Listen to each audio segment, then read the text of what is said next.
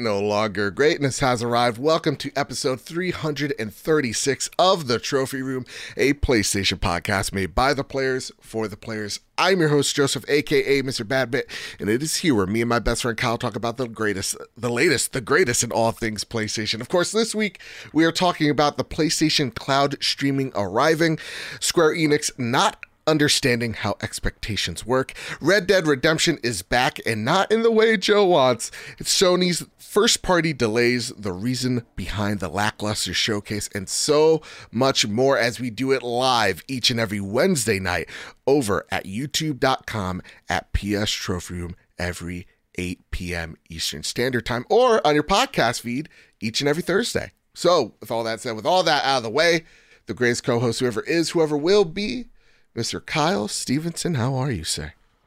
Tired, but great. Yeah? Same. Yeah. I'm sweaty, but great. Yeah, I was back in the city last Saturday. Went to Play NYC, which is a local like indie game thing, so saw a lot of really cool things there. Yeah. But again, like I said in the pre-show, I'm tired. My social battery's real low. Yeah, because last week, right? You recorded. I filmed the showcase, the indie showcase, which was in the city. This weekend, you went to Play NYC, saw a whole bunch of cool. Which was in the city, which is a 2-hour trip for me, everybody. Oh, each way. Yes. So it's not like a quick little trot into the city. No. 45-minute car ride, hour and a half train. Yeah. Oof. Yeah. Oof. Yeah, oof, it's right. So yeah, no, you do deserve like a nice weekend off where you're just playing Final Fantasy 16 and no one is bugging you. No. No, this Saturday I get to see Catherine, our friend Catherine. Oh, damn. It's her birthday, so I'm gonna go celebrate her birthday with her. Yeah. Well, happy birthday, Catherine! I love you so very much. Yeah. I want to just start off just being very thankful for this community, if I may. Over the weekend, I got some less than stellar news about the good old pup Marty. And everybody has been very supportive as, the Badbit family has been kind of hunkered down in our feelings as we think about the next steps for the puppers. It seems like we're at a crossroads right now, and hopefully next week I could get good news about my dog. But it's been a rough couple of days. I'm not gonna lie to you, but honestly, to see everybody's well wishes, honestly, I'm just so incredibly grateful for everyone. Thank you all so very much. So that said, Kyle, I don't want to be a buzzkill or a bummer any longer. Okay? I want to start off this question with an offensive question from none other than Captain Logan over at the Xbox Expansion Pass, the greatest Xbox podcast with the solo host Captain Logan there ever was. He asks, what kind of news have you heard about Aloy being in the next Pokemon update? Now, Kyle, have you seen this? Have you heard about this? No. So apparently there was a Pokemon Direct.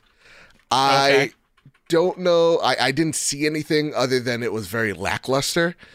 But apparently there is a new Pokemon that looks straight up like the robot giraffe in the long necks in Horizon. Okay, yes, I did see that. Yeah. In addition to the Pokemon trading card game from Game Boy coming out finally, so I'm excited about that.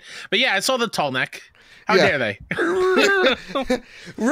And honestly, it's like the audacity, because it really does feel like, a Game Freak walked over to like Gorilla and was just like, "Hey, can we borrow your homework?" Like, and Gorilla's like, "Sure, just don't make it look like us." And then they drop the pencil, and then as they lean over to pick it up, they're just like looking over Gorilla's shoulder, right next door. Like, okay. That's really great inspiration. Yeah. We'll know if there's like what was the Pokemon Totodile? If there's another evolution of Totodile and it's just a Snapmaw. Yes. We'll know if they just keep adding more of the robot dinosaurs. Well, you know machines. what? There was probably like some fanboy out there going, "Well, actually, if you think really hard enough, it's Gorilla that copied all of the little Pokemon." Sure. No, they copied dinosaurs, not Pokemon. Real dinosaurs. Yeah, that's true. That being said, though, yeah, I'm my heart breaks for you Pokemon fans. I hope you guys get a win eventually. Seems like y'all are hurting. They're not excited for that that Detective Pikachu game? I don't think so. Who's honestly excited for the Detective Pikachu 2? I thought it was a big deal. Apparently, I'm being proven wrong every single time I bring it up. I thought people loved the first one, so I guess not. All right. You know what? Like, real talk, I thought that movie did well. Movie was great. I enjoyed it. We're never gonna get another one. I guess not. That's a shame. Pokemon. I mean, Nintendo. They're weird, but also yeah. Anyway, nonetheless, listen, we got a lot of PlayStation stuff to talk about. Let's leave the Pokemon in the past where it belongs, where it was truly great, the Game Boy, and then that's it. That said, we got a ton of PlayStation news to get through, but before we do, of course, a little bit of housekeeping for you.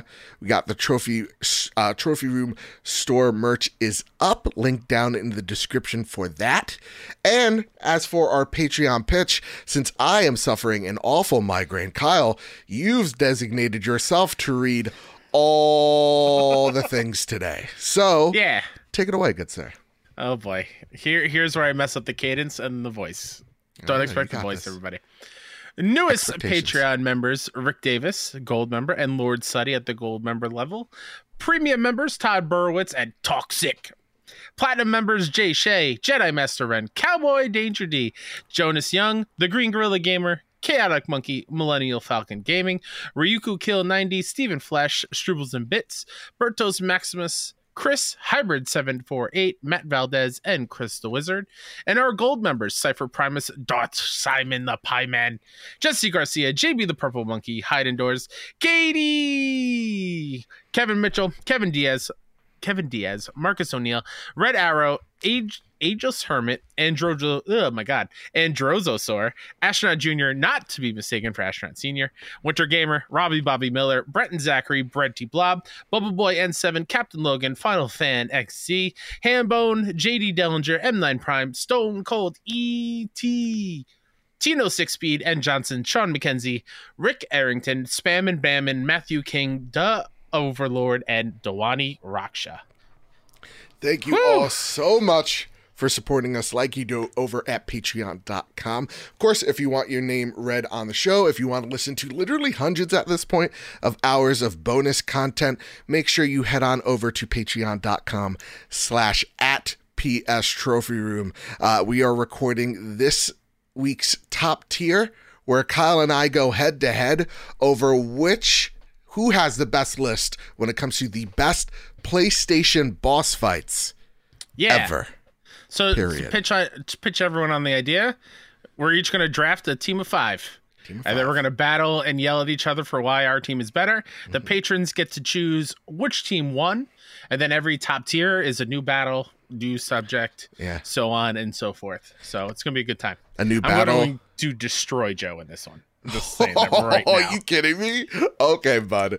Alrighty. No, I think I'm gonna come at you with some haymakers that you don't even you're not even prepared to be honest. Okay. Okay. In real talk, I got 3 games. My memory's not good. I got a pounding migraine. I think you might beat me here, bud. Let's see. I think I got a list of 24. Okay, all right. Someone did his homework. You know what? Yeah, I did my homework. That's going to be embarrassing when I still beat you. That said, okay. Patreon's the reason why we look so great, sound so good. So even if it's just $1, it really does help us out. Keeps the lights on, keeps the show going, and we couldn't be more appreciative. Thank you all so very much. Kyle, it is time to square up the news. First bit of news that needs to be squared up is from Zarmina Khan over at PS Lifestyle. Zarmina writes, PS5 cloud game streaming beta is live with 4K support. Sony has kicked off PS5 cloud game streaming beta for select PS Plus premium users, complete with 4K support. The company had announced back in June that the feature was still in quote-unquote early stages. Sony has been sending out emails to random PS Plus premium users with a beta invite. Reset Era user Arashi Games received one such email and posted a screenshot that shows PS5 game streaming offers a max resolution of 2160p depending on users' internet connection. A number of games, nearly all first party, are already available to stream. Beta participants can try out the following right now: God of War Ragnarok, Horizon Forbidden West, Fortnite, Fall Guys, Destiny 2, Returnal, Demon's Souls, Death Stranding, Sackboy Big Adventure, Destruction All-Stars, Fall Guys again, PS Plus Premium Trials, Demon Slayer, and Resident Evil Village. Do note that the ongoing PS5 system software beta is being run separately. The beta codes PS Plus Premium users are receiving are specifically for cloud streaming preview. A quote-unquote preview tab should appear for participants in the PS Plus Premium section. Sony has yet to say when PS5 streaming will become available to all premium users.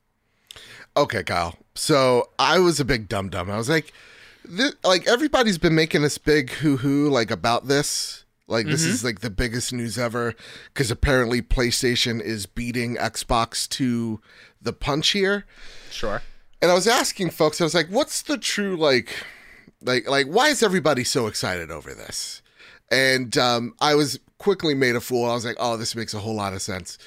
It's the ability to try a game, not commit to it, and see if you like it. So, for example, right, like if I am curious about, I don't know, Destiny 2, right? Instead of me having to wait to download an 80 gig file, or for Horizon Zero Dawn's case, I got 90 plus gig file, I could stream the game, see if I like it, and then if I do, I can hit that download button.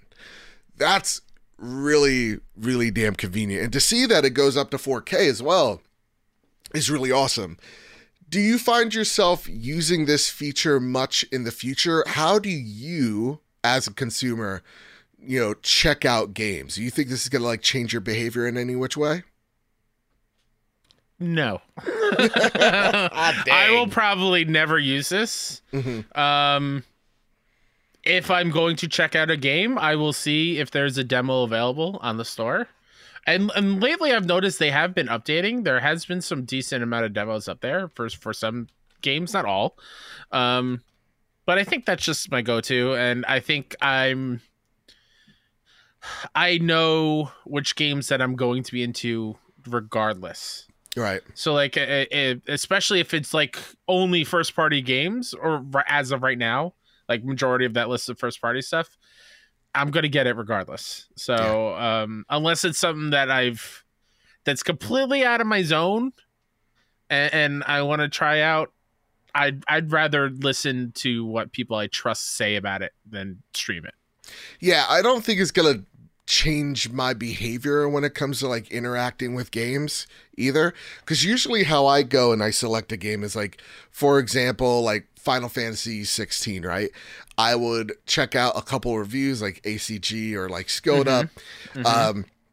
I'd read some previews. I'd see if the gameplay kind of piques my interest. I usually do my research way in advance. Yeah. So to me, I'm very like, okay, this is the game I want to play.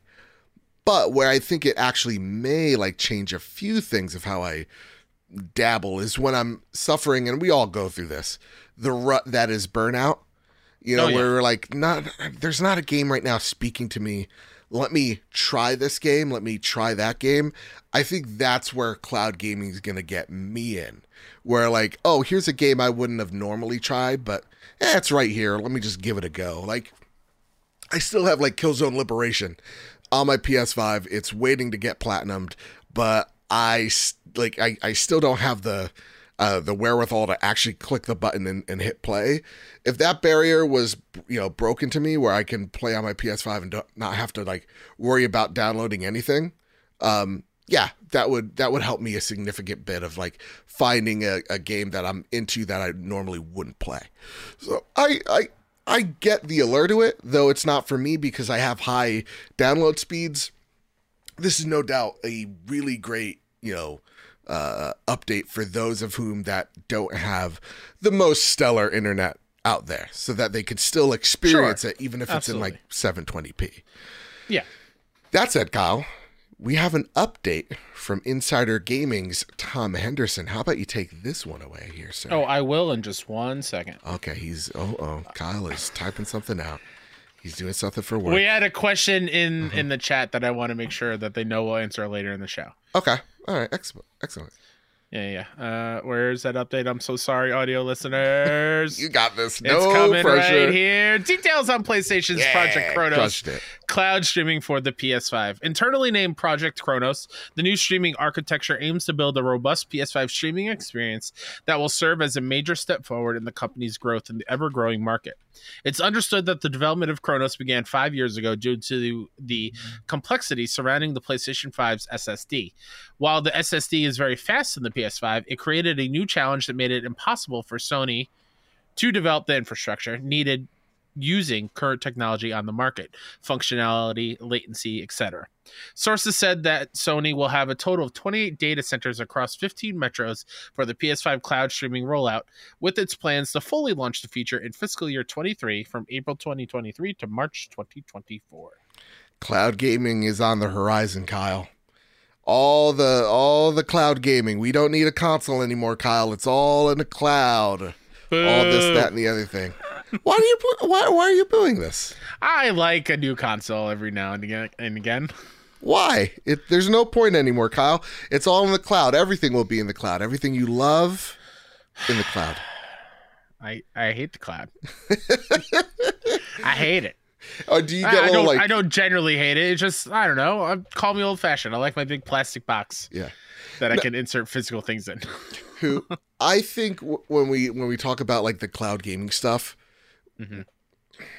we have like this, I don't know. I think console gamers, we have this kind of like, no, thank you. If it ain't broke, don't fix it kind of thing. If it ain't broke, don't fix it. I like with this box where it is. I think even when you take a look at what's going on in the cloud space right now, it's not the biggest movement that I think companies like Microsoft would like to see. Yeah. I actually do. I think I like PlayStation's approach here, where they are seemingly going more like slow, steady, where Xbox, they kind of did this thing where it's like, hey, let's put just like all these Xbox Series X, consoles on server blades, and let's just, make cloud gaming another pillar that we're going to take equally as important as console and PC, and it's just not there yet. And I think that's kind of hindered Xbox Series X sales because there's not enough X's out there. So I don't know, man. I like this approach, and I just hope, here's what I hope, Kyle. This doesn't suck as much as remote play does right now. It is too much of a headache to get into a remote play, at least to set it up. Like, it depends on like the Wi-Fi that you're hooked up to and all that stuff. It annoys me. I go through it every time I'm at work, and I'm like, let me sneak something in during a break. And it's just like, it just takes forever to hook up to my PS5 and to get playing on anything. I want to know what your thoughts are for there. What is it that PlayStation has to do to make cloud gaming attractive for Kyle Stevenson? So a man who is, if it ain't broke, don't fix it. Sure. And I don't think it's a PlayStation problem. Yeah. I think it's just an infrastructure thing, or like make Wi-Fi internet connections faster for everybody, especially for me. Like, I know my situation is not the same as everybody else's, but I'm living at home. I have every single person in this house has a phone that's connected to the Wi-Fi. The TV needs the internet to hook up the apps that are running. Everything is so connected in this household that getting a decent amount of bandwidth to stream a game or to use it remote play, it's just not going to happen here for me. Fair. So until outside things that are outside of PlayStation's control can make that appealing to me, then I'm just not even going to worry about it. Yeah.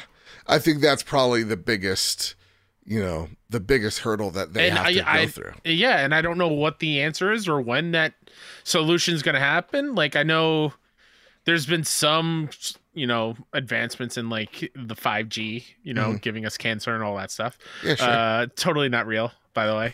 I don't know, man. There's a lot of like signals. If you really think about it, there's a lot of beams going in you. Sure. You know? Yeah. You're also walking through a lot of invisible beams when you're exactly. So I don't like, honestly. So it's not just phones; it's everywhere. It's everywhere. Yeah. So I know there's been like steps. No, I'm not. I'm a gamer. I'm not a doctor. Yeah. Until those outside things can happen, and the industry not forcing me to go in a more digital and streaming way, I'm gonna be happy. Okay, fair enough. Yeah. For me, as someone who does live in a more metro area, this whole idea actually gets me really hyped. Like, I think the thing that gets me into this is a Project Q. You know, I've been playing so much of my Steam Deck lately. I love it so much. If I had a device, though, that was just, here's all my PlayStation games, oh my God. I'd be in heaven. That's generally what I want to play more times than not. We host a PlayStation podcast. So like, instead of me just playing strictly Baldur's Gate and like Sunset Overdrive on my Steam Deck, to go over and to play like, you know, again, like a Killzone Liberation, like explore the backlog of PlayStation that I've missed, you know, thanks to like PlayStation Premium and stuff, that would be really awesome for me. So I think that's where it gets me. If Project Q is more than, hey, this thing hooks up to your PlayStation 5. This thing can, you know, get beamed via or communicate with a, you know, one of these data centers. That gets me in the door in streaming for sure. I don't think of streaming though as my main way to game. I think of right now cloud gaming as the companion to the main way that I game. So that's where I think cloud streaming sits for me right now. Yeah, and that's totally fair. I just don't like a lot of outlets and people making it seem like it is the only way that the future is going to go. I'm fine with it being an addition. Just don't make it the whole thing. Yeah, that's your fear, because then that locks you out of gaming, right? Yeah. Then everything is just going to be, if it was in my current situation now and tomorrow I wake up and, you know, streaming works or is the way for everyone to game, then I'm going to be very, very upset and I'm going to be out of luck because I won't be able to like sit down and play games in a smooth way. Yeah, I'll quell your fears of like 2 little antidotes. Oh, I'm not actually like, you know, super fearful. I'm just playing that card right now. Yeah. Oh, okay, cool. Well, to quell that card's fear, I would just say, listen, when streaming actually starts taking off in about like 6 to 7 years, your internet's going to be able to handle that stuff just the way internet infrastructure works. So like, I think that issue is going to be lessened over time. And I do think we often go like, this is the future of gaming, whether it's streaming or like VR. It's like, this is where the future is. And no, the future is in like pillars. Like VR didn't kill nothing. Streaming isn't killing nothing. PC gaming isn't killing nothing. Mobile gaming is like, everybody I think right now is trying to stitch everything together to create one cohesive ecosystem for everybody to kind of live in. I think that's what we're seeing from Microsoft right now. Is like, hey, listen, all these ways of gaming are valid. We're not here to take anything away from you. We're just here to expand it. And I think that's where the future of gaming's going. So I don't think you got nothing to worry about, bud. Cool. I'll still be buying my plastic cases with actual discs inside for as long as I can. And Square Enix will continue to cry about games not hitting expectations. Take it away, good sir. Michael Larry over at PS Lifestyle writes, Final Fantasy 16 sales failed to hit Square Enix's high-end expectations. Final Fantasy 16 sold 3 million copies in just a week. However, the acclaimed RPG has not hit Square Enix's highest expectations. As noted by Bloomberg sources, Square Enix president Takahashi Kiryu, reportedly said in a post-earnings call that Final Fantasy 16's initial sales, quote, did not meet the high end of the company's expectations, end quote. Bloomberg also alleged that he blamed, quote, slow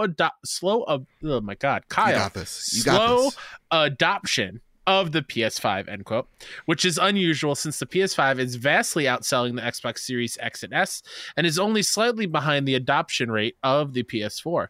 He reportedly noted that the company has plans to boost sales now that more systems are out there. This is all a little unexpected, since other stories concerning Final Fantasy XVI, aside from the company reportedly worrying about pre-order numbers, were all positive. It was the fastest selling PS5 exclusive and performed, quote, extremely well, unquote, according to Square Enix. However, sales can still be solid but under expectations, especially when tied to one single system with a user base of 40 million people, which is what Square implied with its extremely well statement. For comparison, Final Fantasy XV launched on PS4 and Xbox One in November 2016 and sold 5 million copies in just a few days, a milestone it could hit because of the multi-platform release on 2 systems. Final Fantasy VII Remake sold over 3.5 million copies in 10 days in April 2020, and while it did just launch on PS4, the PS4 install base was over 106 million at the time. Square Enix has been notorious for its acclaimed multi-million selling games still coming under expectations. Tomb Raider, Hitman, Sleeping Dogs, Just Cause 4, Deus Ex Mankind Divided, Marvel's Avengers, and Marvel's Guardians of the Galaxy are some of the other Square Enix published games that came in under what the publisher expected. Oh, this makes me so angry. I want to yell the C word under my shirt. Kyle, this question comes from Matthew Kennedy over on the Trophy Room Discord server. Of course, each and every Wednesday, we ask you guys for your questions, your comments, and you guys can leave them over at PS Trophy Room on Twitter or on the Trophy Room Discord server, which we hear is hustling, it's bustling, it's thriving, it's huge. Everybody go in, be a part of the greatest community on the internet. Matthew Kennedy from the Star writes, "Hey guys, been a little while since I've written." You know what? I'm in on it. Okay. All right, okay. It's been a while since I've written in. Summer has been busy. Hope both of your summers have been going well. Great times for family and friends. My question is concerning Square Enix and their once again ever-growing disappointment in sales numbers. According to PlayStation, I am currently at 97% with 78 hours logged in Final Fantasy XVI. It's my current game of the year. I'm infatuated with the story, the lore, the world building, the characters, the drama, you name it. So, with Square Enix never seemingly happy enough, is this just their way of crying out, "Buy us," so that Sony finally pulls a deal off? I know you guys have talked about this forever, but we are starting to see signs becoming a little more clearer for a Sony/Square merger, like one we saw with Bungie. Or does Sony just or does Sony just go all in? ? Looking forward to the show, gents. Okay, all right, let's tackle this piece by piece. Square Enix never happy. Can I start real quick? Please. I think Square Enix needs to fire their stats guy. They need to figure out who's making these graphs. Yeah. Who's doing whatever numbers and conversion rates and percentages and get rid of them. Yeah. How are you going to tell me that FF15, 2 systems, sold 5 million copies? 7 Remake sold 3.5 million in 10 days on 1 system. But Final Fantasy 16 selling 3 million in a week on 1 system. Is bad? There's some more than there's half. some math that's not connecting. I think it's in their board's heads. I don't know. Yeah, because you're right. I mean, Final Fantasy VII Remake 3.5 million. Still, all these numbers, by the way, these are insane. Are great. They're insane. Any game would love to have 3.5 million copies of their game sold in a week. But Final Fantasy 16 selling 3 million with less than 40 million PS5s out, and when it launched, makes sense that number lands, and it seems pretty darn good. It's just, I feel like one of these things where companies consistently want to beat their expectations. And I think one of their things is they're concerned that Final Fantasy, the franchise, is starting to hit a ceiling. And I think that concern may be valid. Maybe Final Fantasy is hitting a certain ceiling with folks. That I can understand. But I do want to elaborate a little bit more.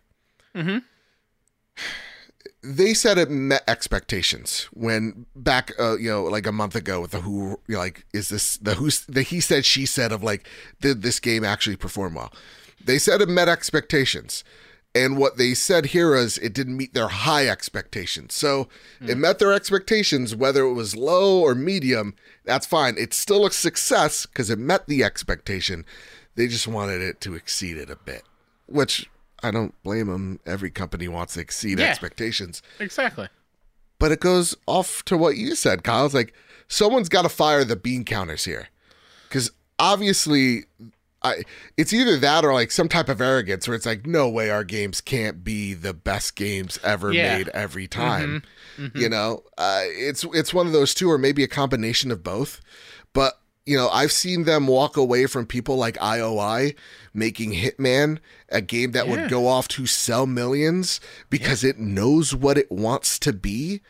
And, you know, come back with things like Avengers, which doesn't set the world on fire the way that they want to, and then they walk away from that, and then just Crystal as a whole. So like, I don't know, man. So many of these decisions post Takahashi's takeover as the new CEO of him, and you know, they just don't make any sense. I don't know, Kyle, anymore about all roads leading to Square. Because it does seem like this CEO wants to expand Square Enix and take it in places literally where Square Enix has never either A, been before, or a resurgence of. So like, you know, getting Final Fantasy VII Remake on Xbox is probably one of their priorities. You know, that's what I'm thinking is the future of Square, is kind of them hopefully like sort of like a Capcom. You see a rebirth or a renaissance from Capcom. But I want to know what you think, dude. Do you think all roads still lead to Square? Do you even want that to happen at this point? I don't even know anymore. Would I love to have would I love have the assurance that I'll be able to play all future Final Fantasy games on PlayStation if they were purchased? Absolutely, I would. Yeah. But at this point, I don't know if the mission statements, I think, match up between the two. Sure. I just think the Square's, the lofty expectations and then like acting on what they think should be higher is just, I don't know. I just don't like it. I don't jive with it. No, neither do I. Again, I think I would love to know what their expectations are of FF14 coming to Xbox. Yeah. Are they like, we want 15 million subscribers on Xbox. That's our expectations. Alex, Phil's like, wait, how much? You heard me. Please. You heard me. Come on, Phil, make it happen. That's why we're doing this. Fucking stutter, Phil. If it's 5 million, I don't want to hear it. No, yeah. I think the deals with Xbox, I think one of the things that we were hearing was Square really wanted reassurance that if they make a game on Xbox, that like Xbox would pay in kind, right? Like the deal had to be really sweet for them. So to me, I don't know if Square's still on the table. Yeah. But I feel like if they did go out there and purchase Square, similar like Activision, there's just a lot of work that needs to be done, changing that culture of that company. And that's why I really don't like any of these like big, massive deals, because it's like, that's a lot of culture changing. That's a lot of fixing. And do we want to waste all our time on fixing, you know, this big conglomerate when we could just go out there, partner with cool teams, infuse them with cash, and then, you know, make a franchise or two with them? I think that's always the call I would like, but that's just me. You know what, though, Kyle, that I don't like, if I could be completely honest with you? Oh, I sense a segue, but before we get to the segue, okay, I really hope we don't get another Guardians of the Galaxy situation. Oh, where that game was like, this is me editorializing here, raked over the coals for how bad it did, quote unquote. Like commercially, that game was stellar, and more people should play it. Yeah, but like to hold it in the same regards of what a Final Fantasy, maybe pump your brakes a little bit, Square. So they need, like I said earlier, they need to figure out who's giving them these numbers and like retrain them, do some conversions. I don't know. Yeah, it's messed up.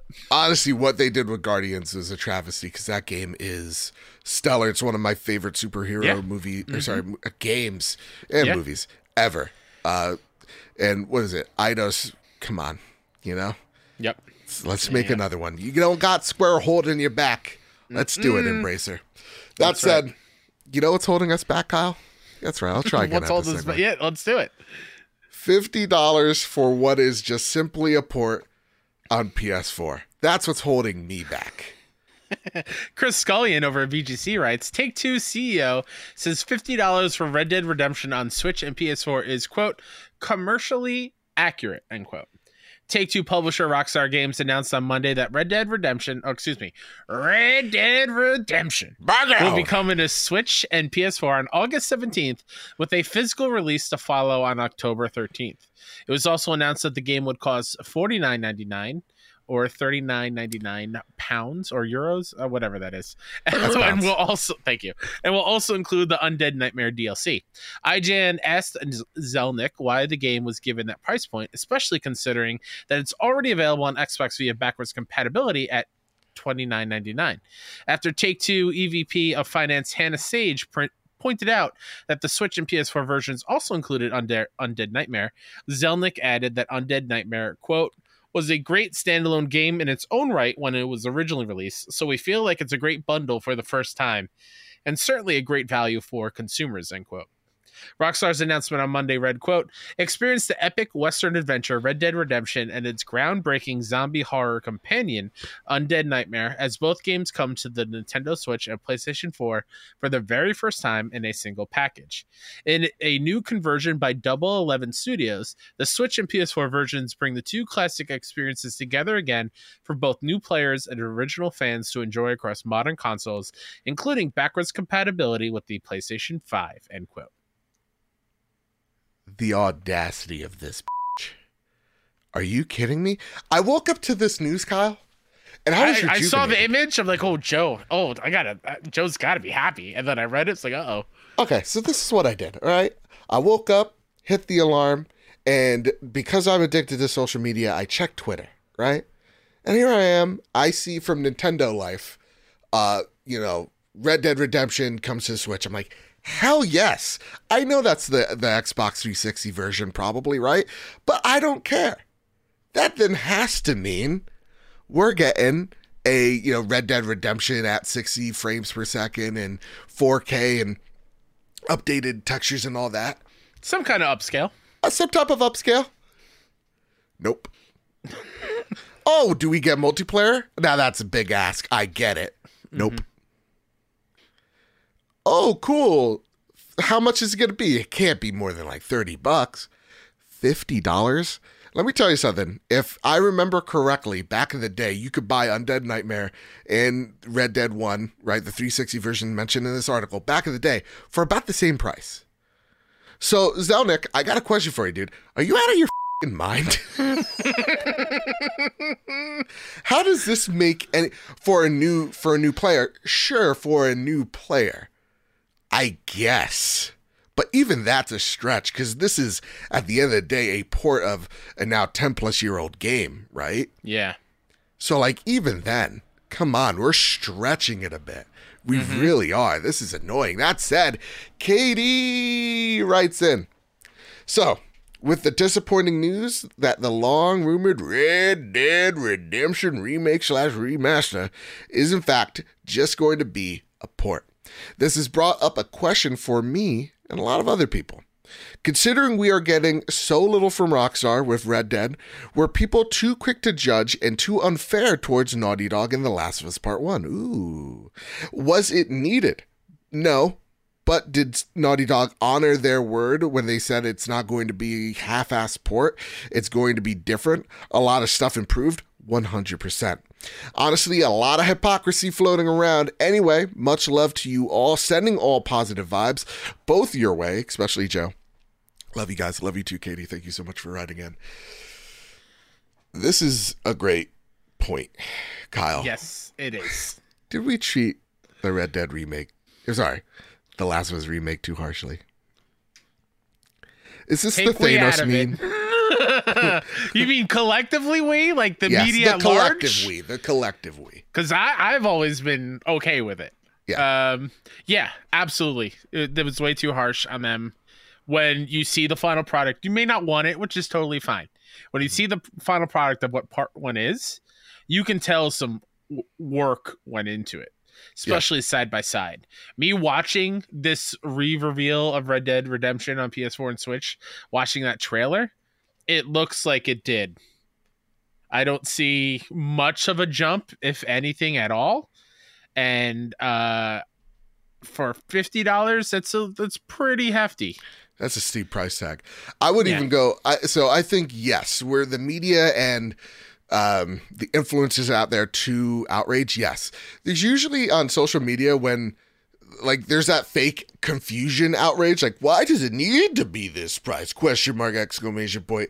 Shocked face on the corner of a thumbnail. That we get that type of outrage confuses me. It's like, why does The Last of Us Part 1 even exist? Is there a point? It's like, yes, because they're making a show on it and they hope that the show's a hit so that people go buy this and it looks like something modern. So it doesn't look like there's something that is almost 10 years old. So that people more on parity with the Part 2. Exactly. So people go on to Part 2 and look at what happened. Exactly what we said here. You didn't need to be a scientist to, to get that all. That said, I still don't think The Last of Us Part 1 remake, even with the graphical overhaul, is worth the $70. I would actually say probably worth the 50/60. Sure, I'll give them 60, but like a full price, even then, for what is a graphical overhaul, but you take away the multiplayer component, that is a bummer to me. That doesn't warrant, $70. I think 50/60 is probably more justified, as where this should probably also be about $30 to $40. I think $40 would probably, because like people, I think if you're one of the bean counters there, you're like, there's prestige behind the name Red Dead and this franchise, so we can get away with 40, and I think that's why they're charging 50. But 1,000,000%, yeah, it's all about branding. At the end of the day, there's a reason why Nikes are like, $100. You know what I mean? It's not because they're the best shoe. It's because people think they're the best shoe because that brand is so powerful. So like, to me, spoken by a true Apple boy. That exactly. Yeah, it's the same thing. I get the updates 3 years later. You get the phone. Yeah. And I love it because my chat bubbles are blue. I'm that dumb. So, I'm not saying I'm smarter than anybody out there. I'm going to be buying the new phone next month. Why? Oh, yeah, no, it happens with everything. I'm not even sure why. Yeah. I just know I'm doing it. Yeah. I'm going to go see every Marvel movie no matter what. Yeah. Just because it's my thing. That's right. Guardians 3 is going to make you cry. So it absolutely did. Oh my God, right? Oh, it's so good. It's powerful. What a film. So like, to me, it's all about branding, man. That's all. That's why they charge you $50 because we might be upset, but most people are going to buy it at 50, unfortunately. Yeah. I will not be that person. I won't. Gonna wait for a sale? Yeah. When it's about $25, then that's appropriate. I'll buy it. Maybe not, but I could see maybe the physical go on sale for Black Friday, maybe. Just maybe a little discount. Probably. Yeah. I would if I was Take-Two, seeing all this outrage of it. I would. I mean, it's coming out in what? October? Yeah, by Black Friday. The week before Spider-Man. Oh God, no chance. Yeah, then physically, digitally, it's out like next week. It's weird. So they even know what this game is. I mean, even the way like Zelnick talked about it, it's like it was a great it's like the person next to him was like, hey, listen, they did sell the DLC as a standalone. Oh, a standalone. So like we combined them. Profit. This is good deal. But right now, I think it's like 100,000 dislikes to like 35,000 likes. Like, it's pretty brutal out there. So I think they get the hint. I also think a lot of what they said last year about the Grand Theft Auto remakes, quote unquote. It's not the same company doing both, no. Right? Okay. Luckily not. But that was also bullshit. They didn't. No. They truly don't care. That said, Eon88 writes in, and I love this question. Hi, guys. Hope you're both doing well. I'm doing pretty good.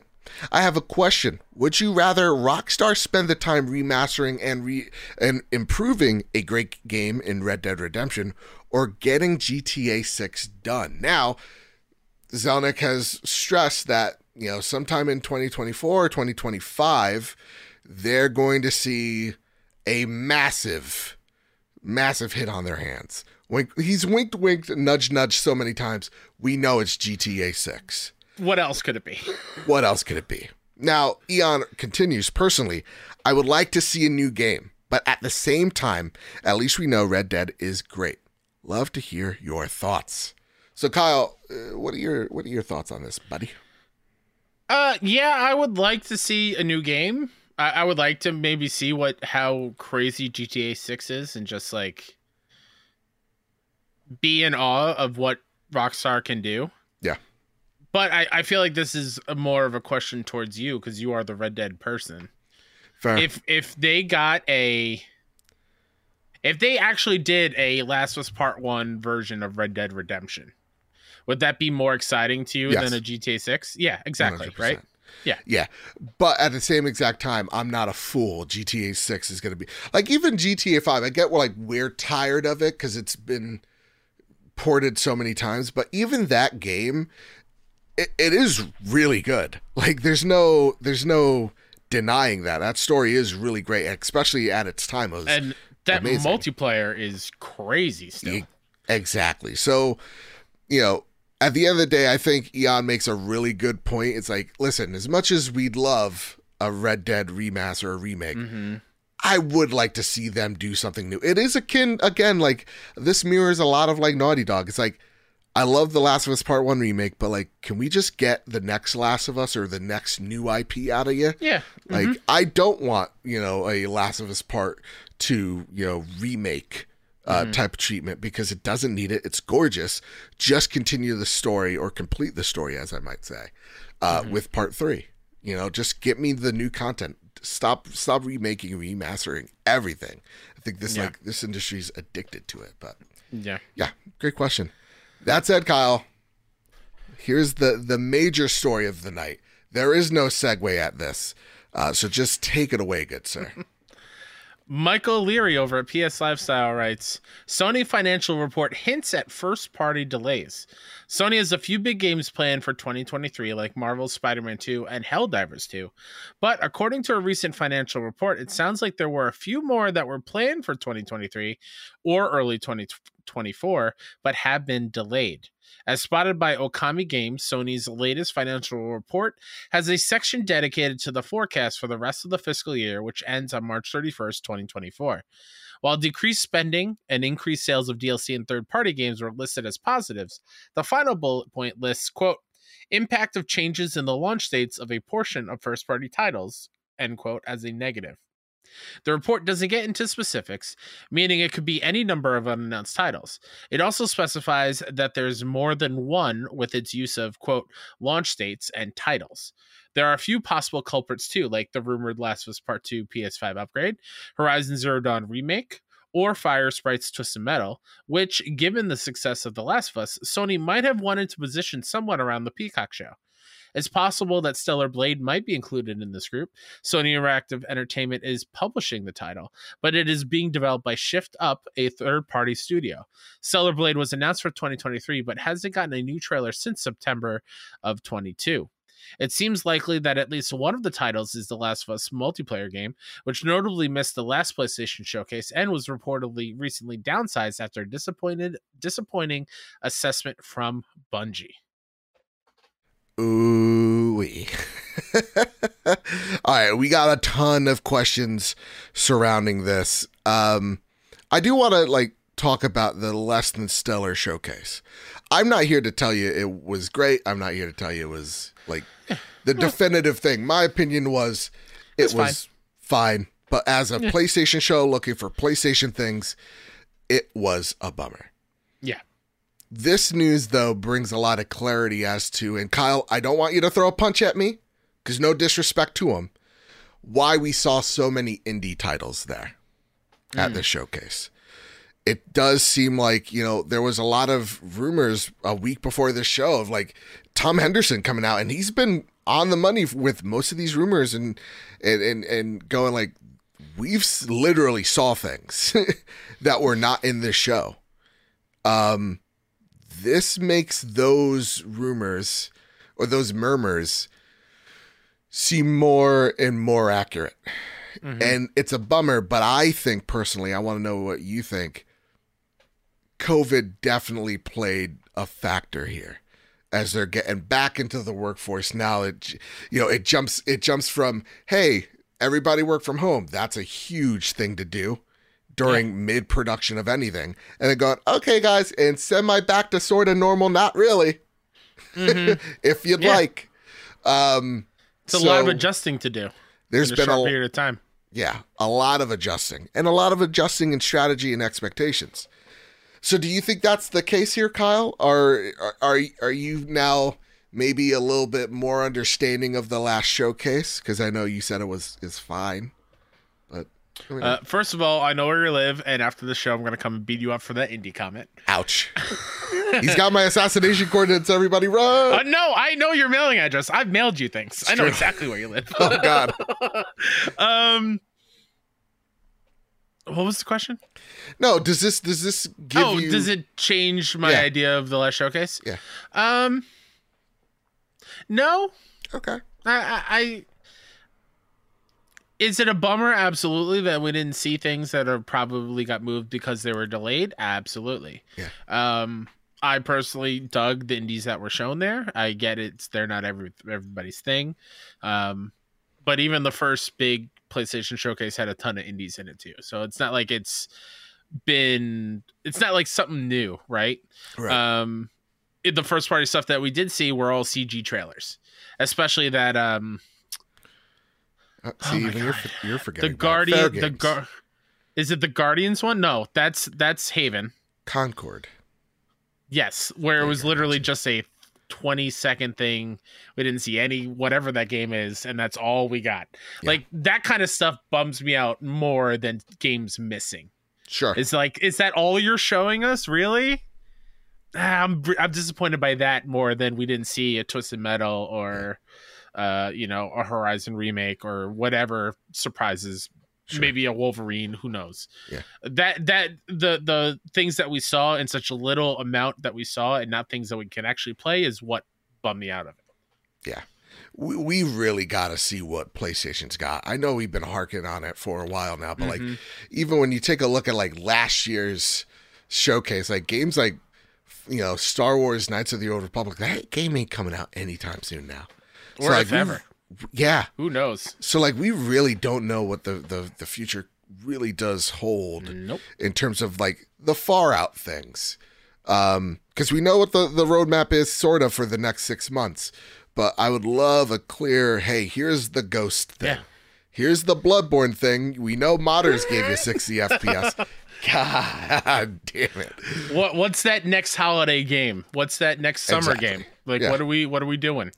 Now, that said, M9 Prime writes in, hello to both you fine hosts. Since Sony has revealed some games got delayed out of 2023/early 2024, as well as Devolver Digital also having a delay showcase. Let me just stop you right there, M9. It was amazing. I loved it. Amazing.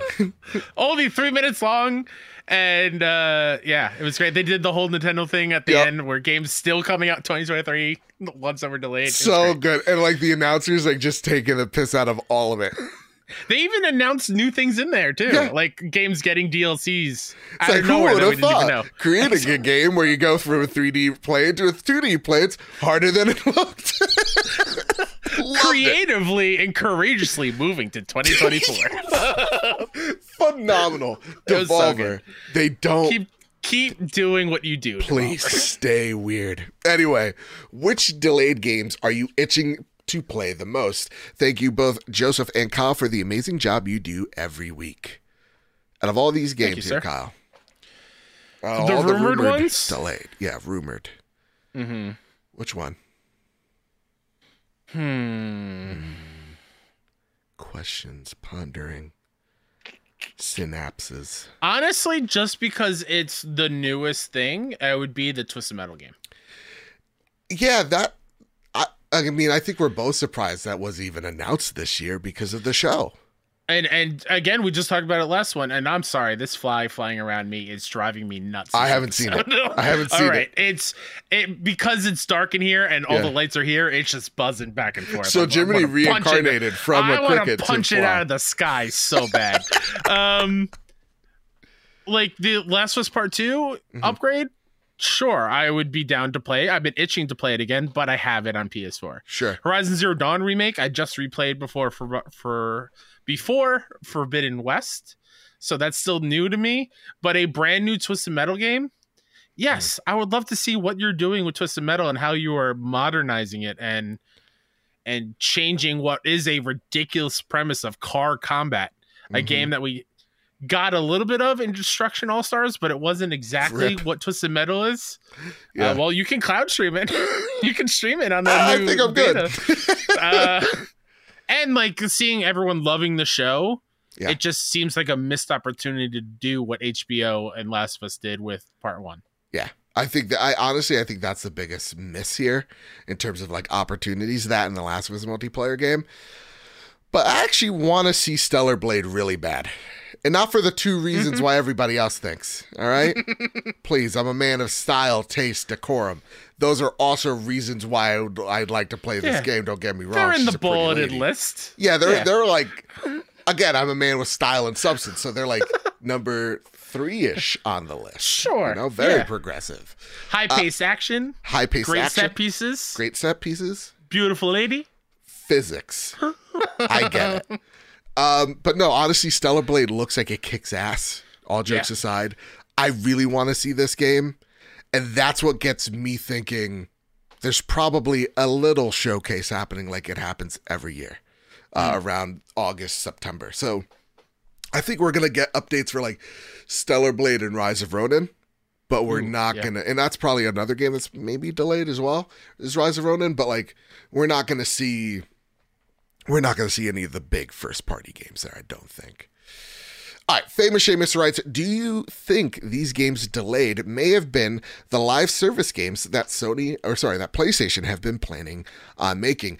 Do you think PlayStation saw live service games shutting down in the last few months and decided to make sure these games don't suffer the same fate? Yes. I think that is why you saw Bungie go out and assess everything, which I understand people are like, wow, that gives Bungie a tremendous amount of power. If you really want to read into it like it's a goddamn novella, then sure. But I'm a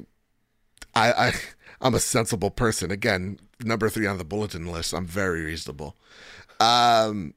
It's also a main reason, not a main reason. One of the reasons PlayStation probably bought Bungie.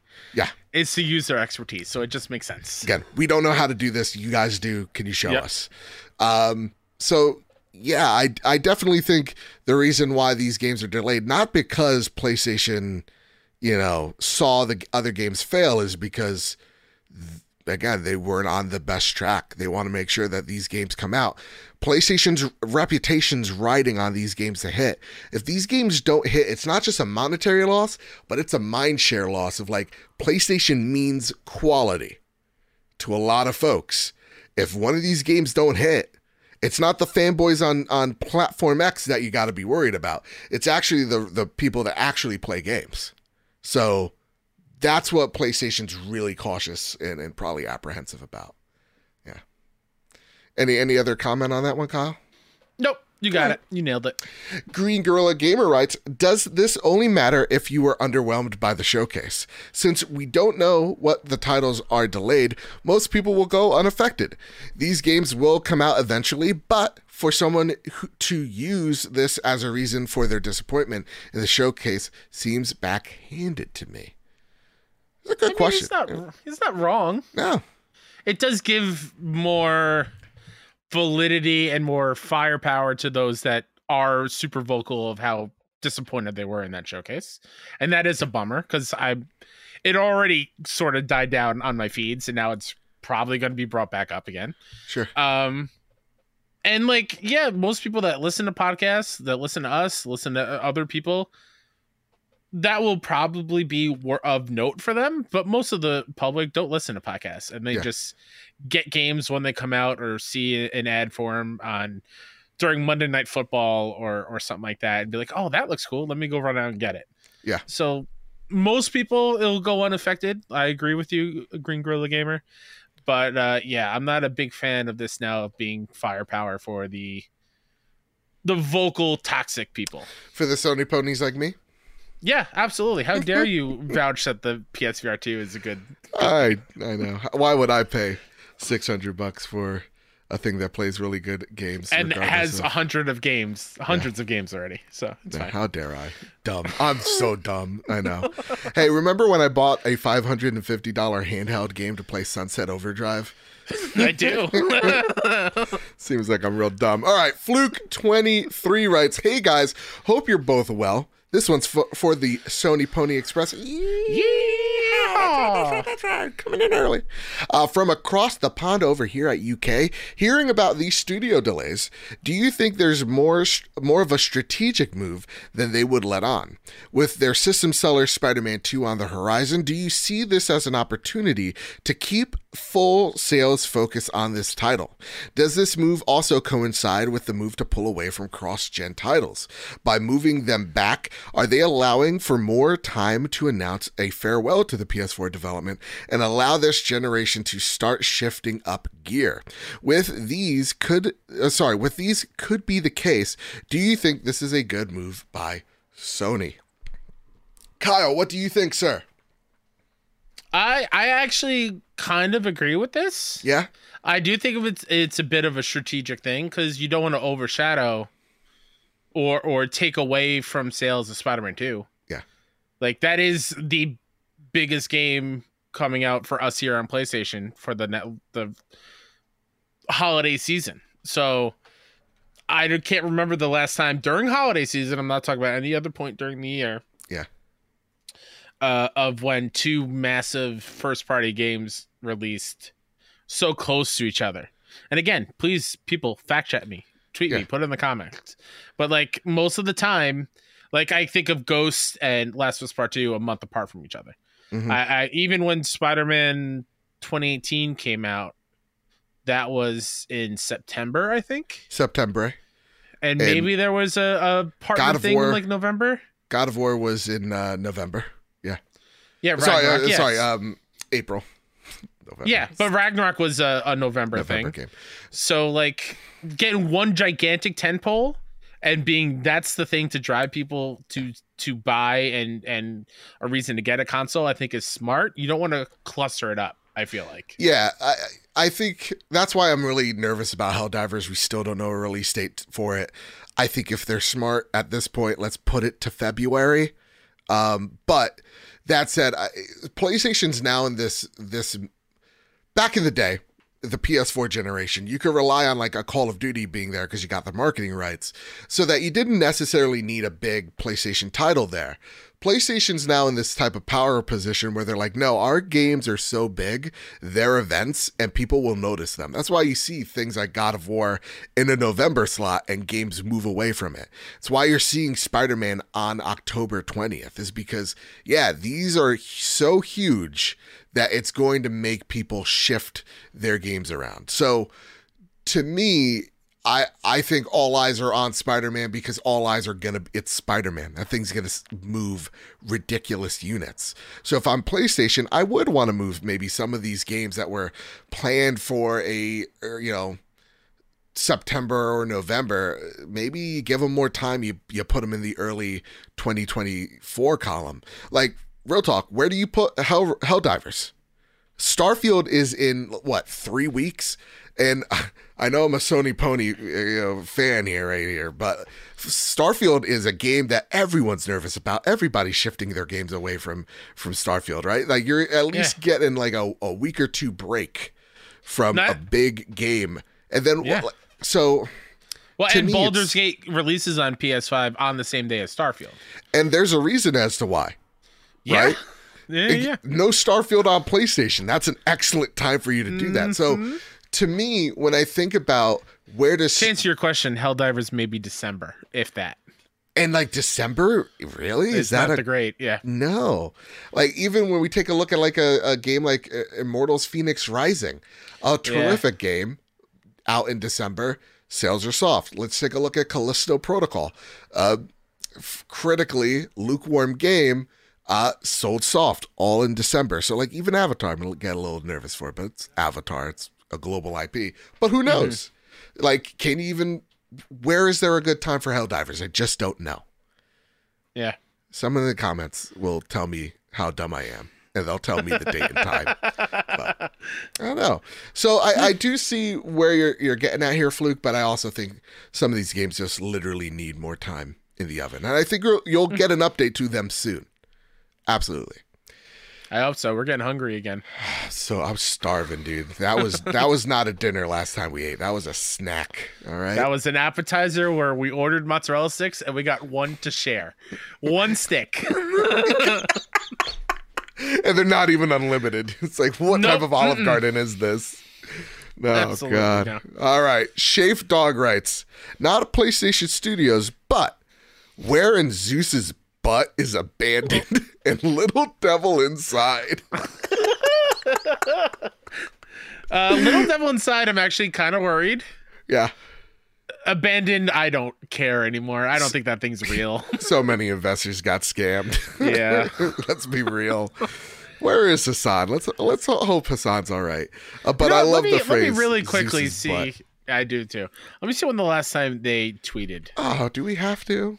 I just want to check. Okay. All right, fine. That's it. I think they moved to Quantum Theory or whatever that developer's What is name. the dev's name again? Blue Box. Blue Box. How could I forget? Blue Box Studios. That's right. We're not Kojima. Wink, nod. Please notice us. Let's see. What was the last tweet? I'm going to put out a Instagram reel where I look really tired. And their last thing all right. was November 3rd of last year. They retweeted an IGN thing that says Hideo Kojima has confirmed his lack of involvement in the development of Abandoned. That was the last thing. So, it's going swell over there. It's going real swell. Yeah. All right, Kyle, it's time for some flash news. Gotta go fast. Oh, goodness. There's so many things to talk about. Take it away. First up, Liam Croft over at Push Square writes, The Last of Us voice actors reprising roles for Halloween attraction.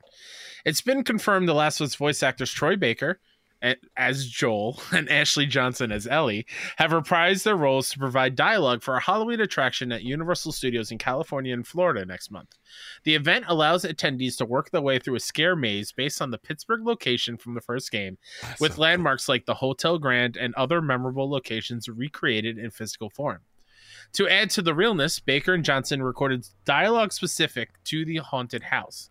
Speaking to SFX magazine, show director Laura Sauls stated, quote, "We got to use the voiceover actors from the video game. We did voiceover recordings with them, and they re-recorded our entire dialogue for our haunted house.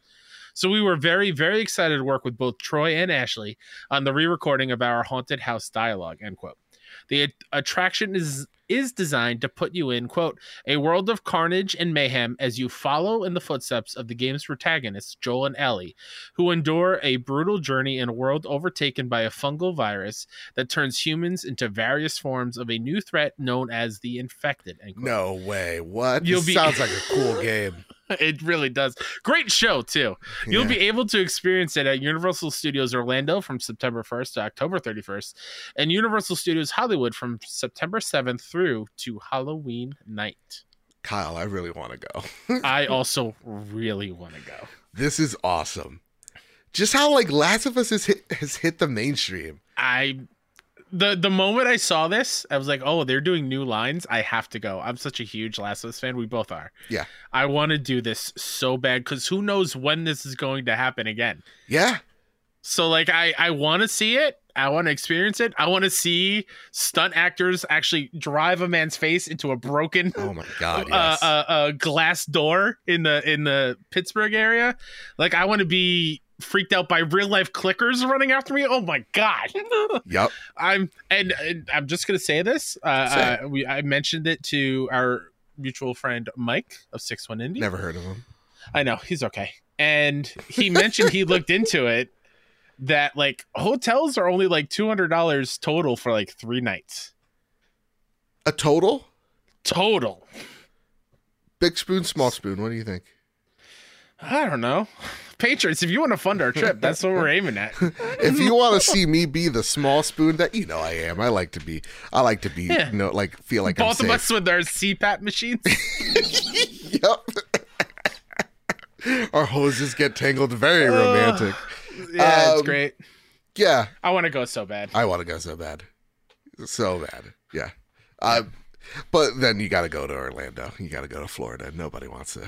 That's fair. Nobody wants to go there. It's too humid. It's too hot. It's crazy land over there. Yeah. God knows what Florida man is doing this week. This is wild mayhem. All right. Let's talk about this next thing, because of course we got to talk about this next thing. Yeah. Modern Warfare 3 revealed, and Activision says most content collected in Modern Warfare 2 will carry over. Activision has revealed that Modern Warfare 3 is releasing on PlayStation on November 10th.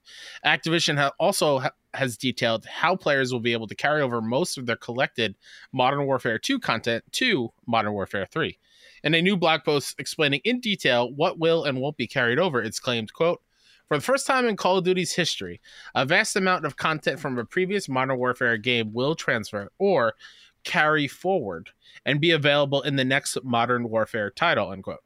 According to the article, most of the content currently available to players in Modern Warfare 2 and the current version of Warzone will be accessible in Modern Warfare 3. This includes, quote, "weapons and cosmetic content, including bundles, operators, and other rewards and unlocks from the game," end quote.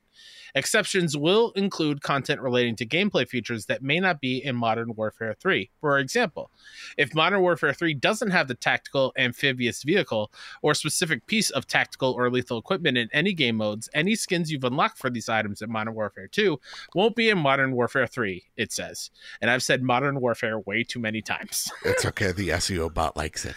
It feeds off it. No, this is really cool. First off, I dug all the trailers. I loved Modern Warfare 2. I'm apprehensive on 3 because who's the actor? Is there an actor in this one? Nothing revealed yet, I think. Okay. We've seen like the bad guy's face, but that's about it. But he's not a well-known person yet? Not that I can tell. Okay, because that's their thing, isn't it? Don't they always like to do like one famous guy. Here's a famous dude. Yeah, you know? Okay. But yeah, so awesome. More Call of Duty. I'm just apprehensive. The gameplay reveal is going to be on the 17th. The reason why I'm apprehensive is because this is the one that they kind of threw together. And that's what causes concern for me, because I loved Modern Warfare 1. I loved 2. And I don't want something to be rushed or hobbled together, especially something that I really love. So yeah, this gotta win me over. But Modern Warfare 2 I played a crap ton of. I'm so great in it. I will own anybody. 1v1 me on Rust. Let's go. Is the 17th, is that Gamescom? I think it's near it. I don't think it's Gamescom. So it's not opening night live? No, not that I'm aware of. Okay. Yeah. Okay. That said, Kyle, it's time for the next bit of Flash news. Yeah. August PlayStation Plus Extra and Premium game catalog was announced. And boy, this is a good month. Yeah. Starting off with Sea of Stars on day 1 for PS4 and PS5. Moving out to PS4 and 5. Destiny 2, The Witch Queen. You know what? Everything's PS4 and PS5 unless I say so. Okay. Lost Judgment. Destroy All Humans 2 Reprobed, 2 Point Hospital Jumbo Edition, the PS4 version, Source of Madness, Curse to Golf, Dreams on PS4, PJ Masks, Heroes of the Night, Hotel Transylvania, Scary Tale Adventures, Lawn Mowing Simulator Landmark Edition, Spellforce 3 Reforced, and Midnight Fight Express, both of those last two only on PS4. PlayStation, or only PS4 versions. PlayStation Plus Premium, the classics, we get Medieval Resurrection, the PSP game, Ape Escape on the Loose, PSP, and Pursuit Force Extreme Justice, PSP. It's a good month. Kyle, why is Lawnmower Simulator something I'm actually hyped for? Because Power Wash Simulator has kind of brainwashed our brains a little bit. Yeah, what's wrong with us? I don't know.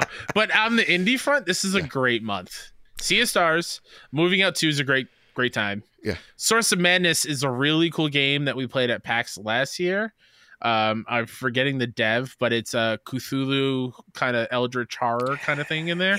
It's really cool. Curse of Golf is a really fun golf game. Mm-hmm. And Midnight Fight Express is a game I think is up your alley, Joe. Yes. That's like the Daredevil fight in hallways game. Ooh, yes. Similar to like Sifu, but it's a more smaller title, I think. Well, this made is by all one great, person, I think. but it's only indie games. Who really? I don't buy machines. Those people for indie are games. dumb. Okay.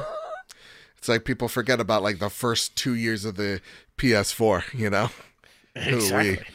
No, I'm really hyped for Sea of Stars. I'm really excited for it. The question is like where I'm playing it. Something tells me at the end of the day, Switch because of the mobility aspect. Sure. But, yeah. This is a great bound. Any others that stick out to you? Like Yuna in chat saying Lost Judgment. That's pretty good. Lost Judgment's a pretty good get as well. Source of Madness, I like a good eldritch horror. Mm-hmm. And Moving Out too, I think would be a lolsy time with the crew. Yeah, absolutely. Yeah. What about you? With the classics? Are we tired of getting only PSP stuff? No, I'm not anti PSP because those UMDs, they're probably all scratched. No, for sure. Yeah, I'm not either. I'm just saying there are other PS1 games or PS2 games I would rather see. Yeah, I think if it was just like, here's a PS1 game, here's a PSP game, here's a PS2 game, like more variety, not just PSP. I understand the pause. I agree. There. Yeah. Yep. All right, Kyle, take away the next one. Liza P has gone gold. I love gold. Like gold. From the official Twitter account, it is our genuine pleasure to announce that Liza P has gone gold. Truly, we cannot wait for your arrival in Krot on September 19th. Even the Black Rabbit Brotherhood snuck in to help us thank everyone for your support. I'll pretend like I understand what that means. Yeah, awesome. I'm excited. I can't wait. Let's go. Let's do it. This is probably a game I'll be downloading on Game Pass, supporting it there, and then later down in the line, depending on where I am with Starfield and Cyberpunk and then Spider-Man. This is a game that I will get to for sure, but I don't know if it's day one that way. Forgive my ignorance. Game Pass can be played on Steam Deck? I mean, if you know a guy who knows a guy. Okay, because I'm just saying that's a perfect. You can play that at work on your downtime. That's true. On the Steam Deck.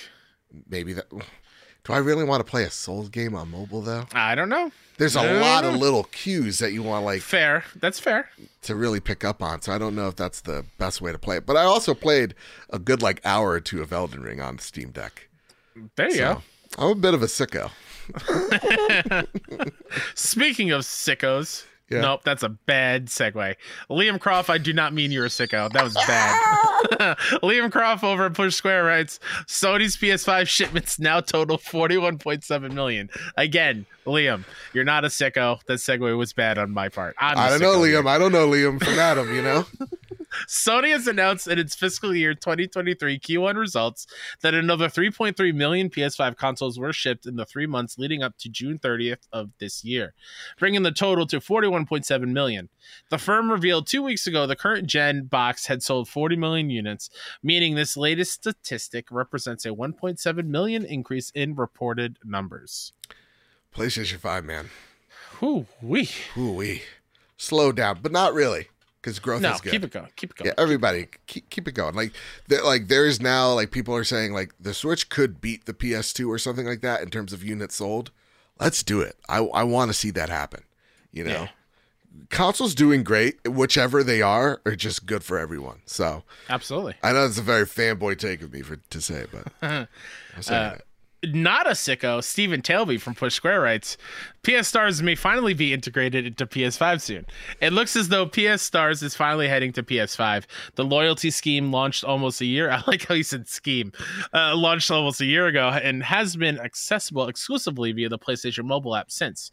However, Sony stated the functionality would eventually be built into PS5 system software, allowing you to use it on your console directly. Now it appears we're getting close to that. As spotted by Twisted Voxel, privacy settings for PS Stars have been added to PS5, presumably implemented in a recent PS5 firmware update. These options allow you to set who can see your PS Stars level, as well as choose who can view your digital collectibles display case. Obviously, the fact PS5 now has these settings suggests the loyalty program is on the approach. In addition to this, we've also noticed PS Stars adverts in PS5's PS Store lately. I like Stars this. is great. Stars is actually pretty good. If for someone who only buys for the most part digital, yeah, it's like I bought, what is it? I think it was Final Fantasy. Like I bought for a steal, so I think maybe for like $20. I'm like, all right, cool, awesome. Yeah, I've been able to get like $20 here and there in points because it's only 5,000 points, and you can rack those up pretty easily if you do submissions and whatnot. Exactly. So I like I don't and care they have much full for the games stupid for like a couple thousand too. Yeah. Like, I don't care for the stupid snow globes, but like everything else, pretty cool.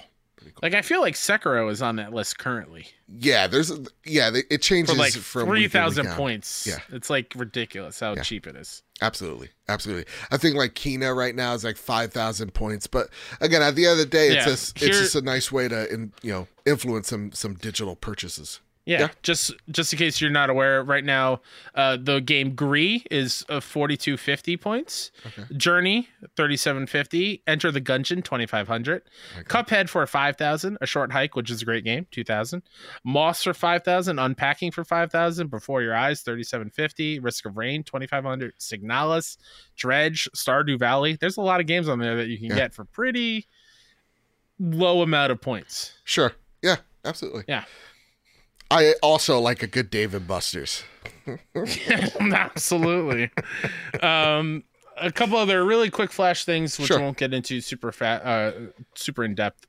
Former Xbox console exclusive Somerville is coming to PS4 and PS5 on August 31st. So that's fun.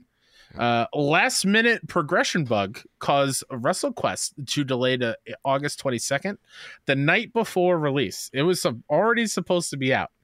They caught a bug where save could be gone, and they delayed it a few weeks. Like, on the last hour. It's wild.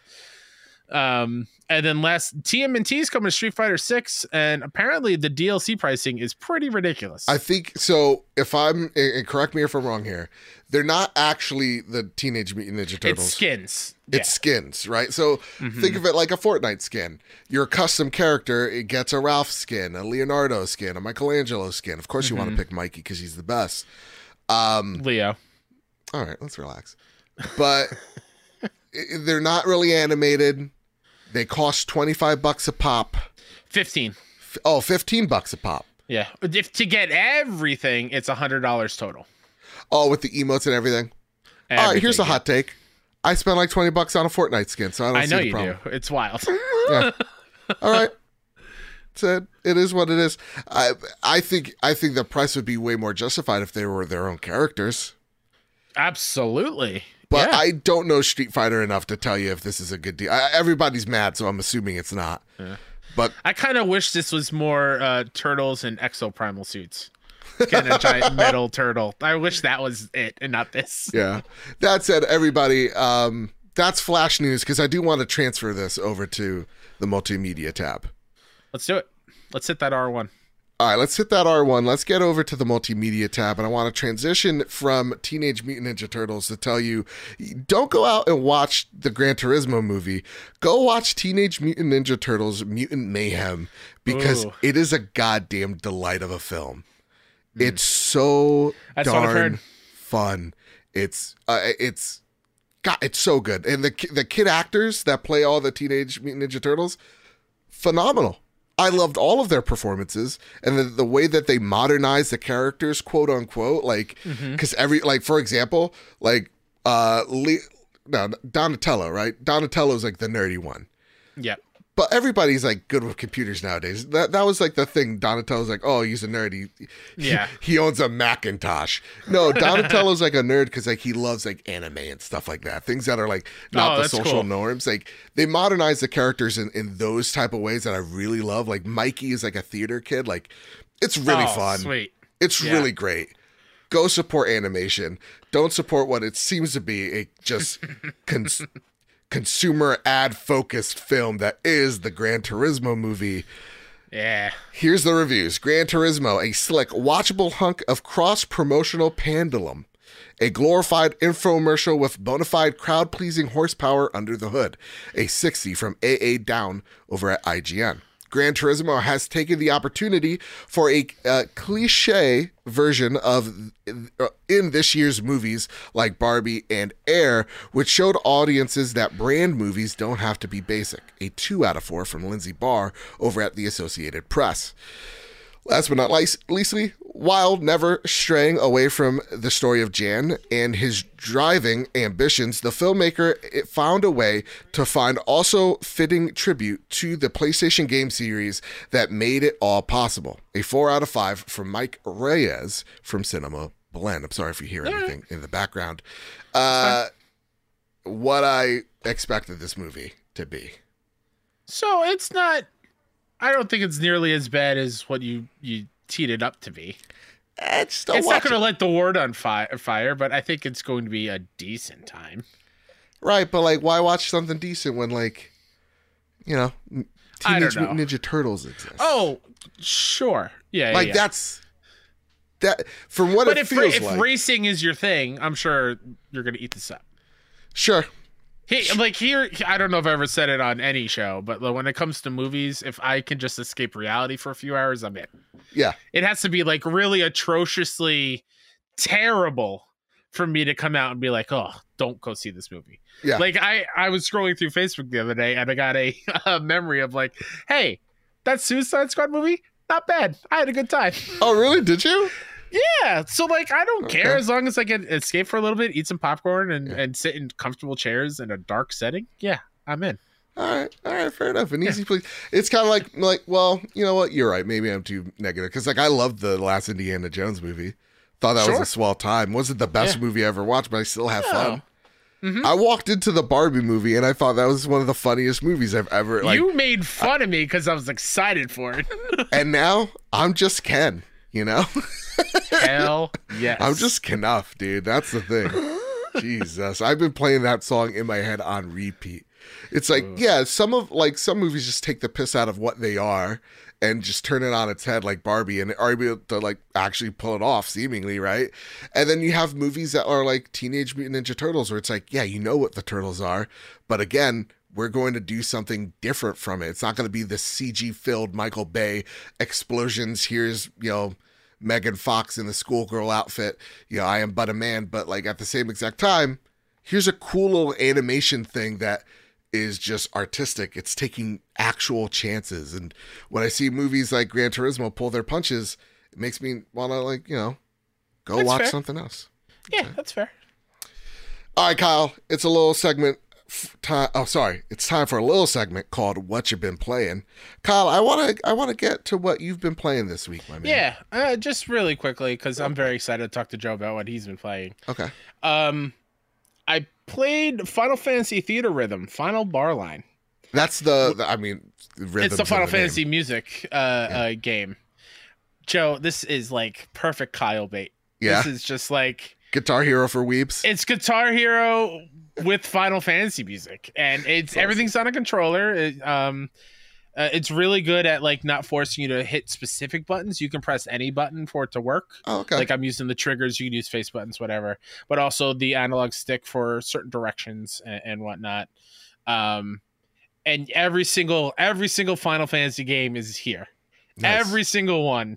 With their even 16 or not that? Not yet. Okay. I can assume eventually maybe as DLC, but because like there are other Final Fantasy games that are in here as DLC that aren't Final Fantasy. Like I think Bravely Default, Secret of Mana, I think maybe as a pack, with all chibi cute versions of every character. And as you level them up, they get skills, which then as you're doing the prompts on screen, those skills can then attack the enemies on screen, and they all have missions. Collect key art. You can then put the scene from the game as like the background video as you're playing along with the music. So it's like, if you're a Final Fantasy fan and you love the music as much as I do, pick it up. It's great. It's like soul food. It's amazing. Yeah. And then the other game I played very quickly was Viewfinder. That really cool, weird puzzle game where you use pictures to place in the world, and that will change the level, and you're trying to get to the transporter at the end. It really switched up what I played in the demo, because I started it up and I'm like, all right, I know the demo. I'm going to speed right through. After the second one, they just turn it on its head. And it's a completely different puzzle thing. It takes you to a hub. And I'm like, what's happening right now? And it introduced other mechanics and whatnot. It's fun. It had me thinking. I'm already stuck, which is why I'm not that far. Okay. But it's really, really beautiful. I love what they're doing with that game. Yeah. Sweet. Kyle, I've been playing a game, and I think the best way to transition it is actually to read Bertos Maximus's question. Let's go. Take it away, Kyle. Take it away. Hey, guys. With the upcoming release of Baldur's Gate 3 and my love for D&D, to say I'm stoked for the game is an understatement. So my question is, will you be playing it? And if so, what class will you go for? And what are you most looking forward to about the game? I myself will be playing as a sorcerer, and well, I'm stoked about all of the game. As always, keep bringing the brilliant show that you do and keep safe. From one of your friends from across the pond. P.S. House Slanger for the win. How dare you, Bertos? I like this House guy. Banger. I like this guy. Joe, you've been playing Baldur's Gate. I've never been more jealous in my entire life. Mm-hmm. As the D&D person here, I love D&D. How is it to you, a non-D&D player, where its systems are so tabletop Dungeons and Dragons? Yeah, man. This game, I can see the allure. I am addicted to it. Yes. So just like understand the power and weight of this game. I bought it to be a Steam Deck game because it gives me something to do at the slow times at work, right? During my lunch break here or there, right? I didn't expect to play it on my PC. I don't even remember. I think maybe it's Phasmophobia, actually, now that I come to think of it. The last PC game I played. And even then, I was like for 40 minutes with you. Yeah. Right? Like, it was nothing. And before that, I cannot tell you for the life of me, like, Beyond a Civilization, the last PC game I played. It's so hard to get my butt in a seat. And for weeks now, you've seen it being used as console war fodder of like, wow, this game's going to be bigger than Starfield, like that type of stupid shit. And calling it a console exclusive, with really it's not. It's not. The Xbox version. It's going to come to Xbox in months. Exactly. Trust me. They delayed it because of the Series S. I get it, but I bet they also delayed it because Starfield. Yeah. So, that being said, me playing it, this game is going to be massive. Not on the levels of what again, the fanboys wanted to be. But for a game that is, for the most part, like, think of about a triple A indie game. See that? I used a term for a few months ago. This is a studio that understood the assignment, because this is it brings me back to my initial times playing D&D. This is a D&D ass game. You're rolling for initiative. You're rolling for like chances to, save someone. Like rolling for chances to lie to people and to intimidate, to persuade. All of it. Levers, check secrets, all the things. All of it. This really could have been named Dungeons and Dragons and Baldur's Gate 3, and I would have believed you. Mm-hmm. As it stands, though, I don't know much of the Baldur's Gate lineage. I know it's a very popular brand. Franchise that BioWare started, and Larian took over. And damn, dude, this game is so good. It has that allure that a good art or open world game has, where it's like, hey, let me go over here and investigate. Hey, let me go over here and investigate. Hey, there's a burning house. Let me go check what's over there. And then a quest unlocking there. Yeah, go for it, Kyle, from the trophy. My favorite thing of Dungeons and Dragons watching, and the few times I got to play, what has been your favorite, unexpected thing, either in combat pop up or a solution to a fight that you popped in your brain? I was like, I wonder if this works, and then you do it and it works.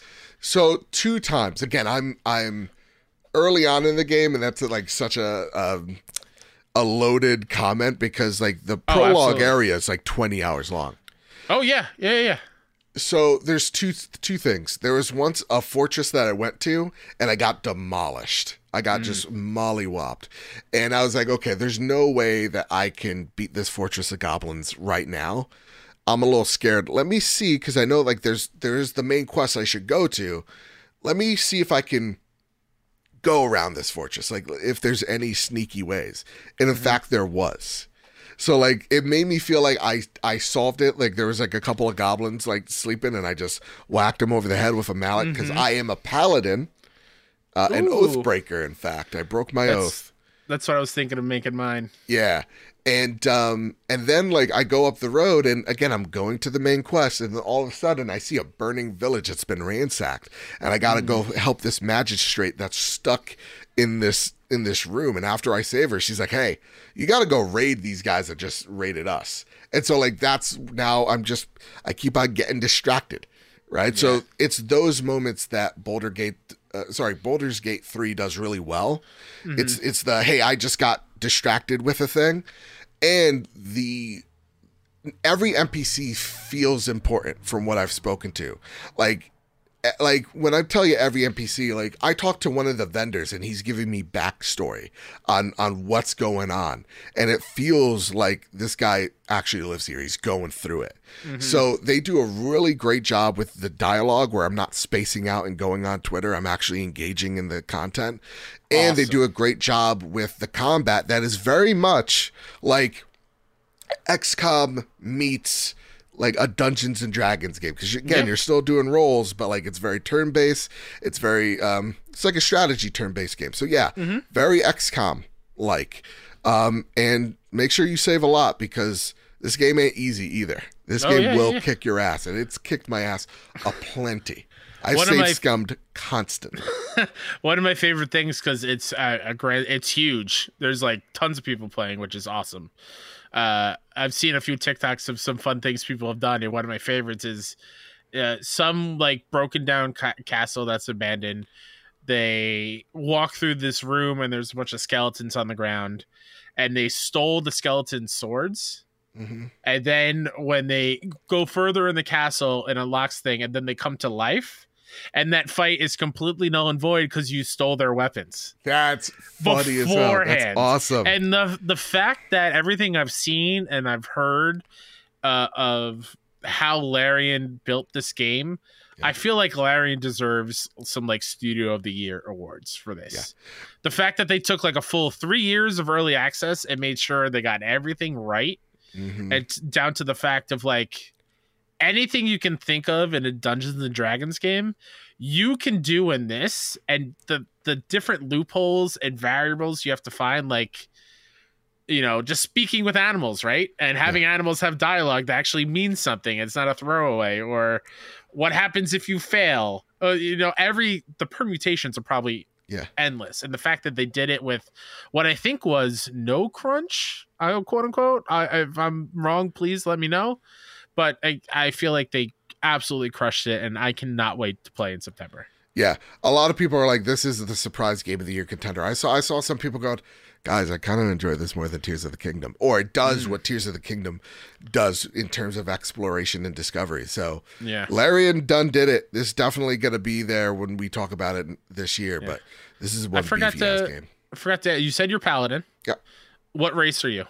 What'd you pick? Half elf. I wanted to do the Githraki because I think they're cool as hell looking, but something pulled me away. I think it was the nose at the end of the day. I was like, nah, I can't see this orcish frog thing be a paladin. To me, a paladin is elfish, dwarf, or human, so I just chose elf because if I wanted to be a human, I just fucking LARP. I'm sorry, I let that cuss go. But it's fine. I think I still might go Dragonborn because they look cool. They do look cool. Or Tiefling. Okay. I think those are the two I'm bouncing around with.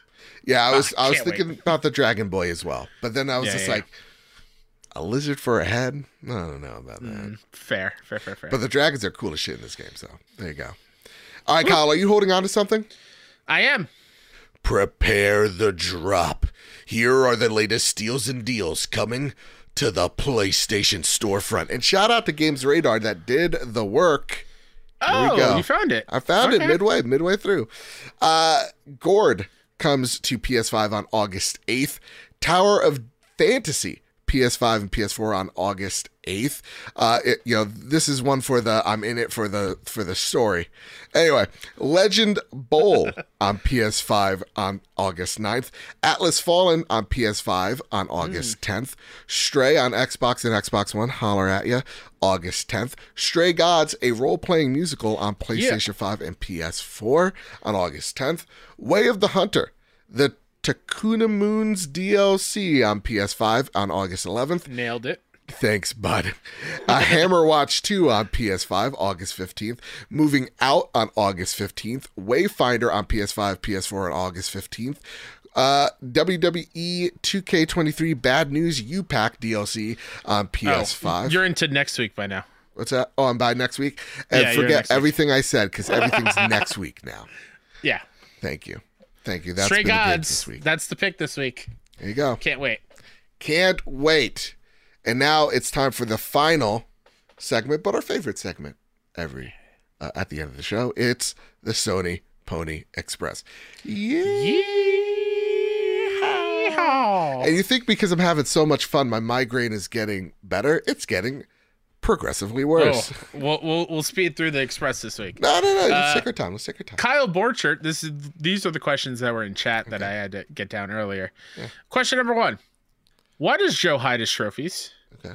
And question number 2, why does Kyle play so many free platinum shovelware games? All right, I get this. Kyle, it's none your business. How about that? In truth, so many people use it as console war fodder. It's like, oh, you're not a real PlayStation fan if you only got 65% of like Diablo 3. Yeah. So like I turn it off because of that, and then I also turn it off truthfully, I turn it off because I'm either previewing a game that, is under embargo, and then every time I'm like, I should turn it back on, I then think of like hey, you didn't platinum the original Last of Us. Are you really a PlayStation fan? And I'm just like, yeah, I'm rather not go through that. So that's why I don't do it. And as far as me playing a bunch of free platinum shovelware games, haven't done it in a while. Yeah. Addicted. But it's I'm addicted. I like the dopamine of getting platinum. It happens. They mean nothing when you do it. Doesn't matter. So do high scores. They mean nothing either. You could have said, well, platinum and trophies in general just don't matter. Sure. I think that's a good defense. It doesn't matter. Honestly, I talked to my buddy AIDS, and like we were talking about any game that's also on Game Pass. He's like, just gonna buy it on PlayStation because he's addicted to trophies like an idiot. I'm like, you don't care about achievements, Ains? He's just like, I don't care at all. Honestly, that's the main reason why I don't play a whole lot on my Switch. Yeah, it's stupid. I know, but that's just that's a me thing. I don't know. Ghetto Berry writes in, good evening, gentlemen. Heartstopper came back on our screens last week, and of course, I binged the entire season in one afternoon. I absolutely love this Netflix show, and I strongly recommend seeing this LGBTQ plus drama. It'll melt your hearts and ruin your lives in a lovely, meaningful way. So my question is this. You guys get to make a TV show based on a gaming franchise. You get to decide how close the story, how to close. You got this, Kyle. How close the story folds, the characters, how many seasons, the genre, and where it gets shown. The only kicker, it cannot already be a TV show, existing or upcoming, for example, Horizon, Fallout, nor any upcoming films, Ghost of Tsushima. So what will it be? I will also add God of War to that. Thank you, guys. Love, as always. And remember, guys, to choose wisely. Jim Ryan's watching. That's great. Oh, that's a good one. Based on a gaming franchise that is not a TV. The first one that comes to mind, Sly Cooper. Because remember that cool CG trailer that never was? Yeah, that is a good one. Like, I'll always go straight to animation for most movies. Again, like, I just watch Across the Spider-Verse again for the nth time. The first time it came out. Like, do something cool and unique with Sony animations. Go make that Jack and Daxter movie. Go make that Ratchet movie again. But do it again. Play with the art styles a bit. Don't be afraid to I'm get kind of weird shocked you didn't come with Bloodborne. I mean, here's the only thing with Bloodborne. A, it would be cliche for me to say, but also that's based on like there's influence from Berserker, I think, an anime from it. So like, how do you make Bloodborne not look like the show Berserker? Something that's already Yeah, that's fair. That's my only. Unless it's like by that same studio, that'd be cool. You know. Man, I am having a tough time picking something. I know. Honestly, if we don't get a game, mm-hmm. Okay, give me a Resistance TV show. Ooh, all right. Maybe a couple seasons of like the uprising in a certain city in America against the Chimera invasion. Similar to I think his last name was Capaldi in 3. Okay. Was it Joe Capaldi? I could be messing up his name. It's been a while. But like him going across the country, you know, helping uprising against the Chimera. Something along those lines, I think would be kind of cool. Yeah. But also, give me that Legend of Zelda movie, you know? Sure. I don't give a shit if Link talks. If he did the same thing with Super Mario that you could do with Link, let's do it. Wally only says his name Wally. Yeah. And maybe Eva. That's it. I mean, sure, you can make that shit work, you know? Yeah, exactly. Hot damn. Long Chicken writes in, still waiting for The Last of Us Factions 2 standalone multiplayer. What are your thoughts on the matter? Do you guys think it will see the light of day? Hopefully it will not be a Destiny clone. Much love from Germany. I think you will see it. I think it's attached to Last of Us Part 2 at this point. I think we'll see it at Last of Us Day. Ooh, I like that. All right, that's a lot of hope and optimism.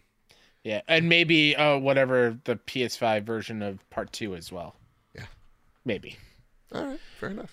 Sinjual670 writes in, has there ever been a piece of tech equipment you've used that you later realize has been the wrong thing to be utilizing?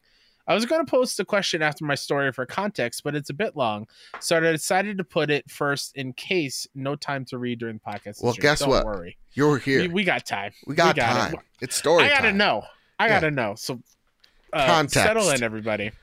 After returning from my last deployment in 2013, thank you for your service. Thank you for your service. My wife had bought me a projector to watch all the movies and TV shows that I wanted to check out while I was gone. Watching all the movies in 300-inch display was amazing. So at the time, I had hooked up my PS3, PS4, and 5, followed later, to the projector, and that has been the way that I've been watching movies and gaming for the past decade. 2 months ago, finally saved up enough and bought my own place. Yay! Congratulations. And started the move in. Had a bit of downtime and wanted to play some games. Didn't have enough time to set up the projector yet, so I hooked up the PS5 to the TV that is mostly utilized by the wife and kiddos. Booted up Final Fantasy 16 and my jaw dropped. Has it always been this beautiful? Yeah. WTF. I was already amazed by it when I was playing in the projector, but this was absolutely incredible. I looked at my unpacked projector like it had betrayed me all those years. Anyway, thank you guys for the amazing content every week and can't wait to hear your thoughts and opinions in the future. Dude, Thanks for writing in. Yeah, thank you. First off, thank you for writing in. Thank you for your service. I have a few friends in the military, and every time I go, thank you for your service, they're like, I didn't do nothing. I'm like, but it's like... Still, you're doing something that I couldn't do. I would never be able to do. You kidding me? I can't camp, let alone camp next to a gun. You know how dumb I am? I will shoot that by accident. I will shoot off my toe because I had to be the big spoon. You know? Yeah. I sweat in the wintertime. You're going to put 20 pounds of equipment on me in the dead heat? Get out of here. Get out of here. I'm the only guy that's going to be able to sink in the Black Sea. Are you kidding me? Come on. God. I'm like, I got no reception out here in, Libya. What's up? Like, how do we live? Who's going to laugh at my meme? Exactly. I'm like with the platoon, right? Walking through the Sahara. Yeah. I got a great idea for a meme. Everybody's like, God damn, this guy is just a walking meme aggregator.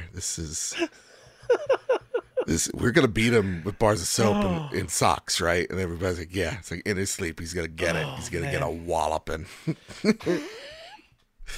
Have you had a situation where you haven't been doing something the right way? Yes, all the time. TV. It's never in game mode when it should be in game mode. Like that's a good one. The stupid shit that you think average people should do, I don't.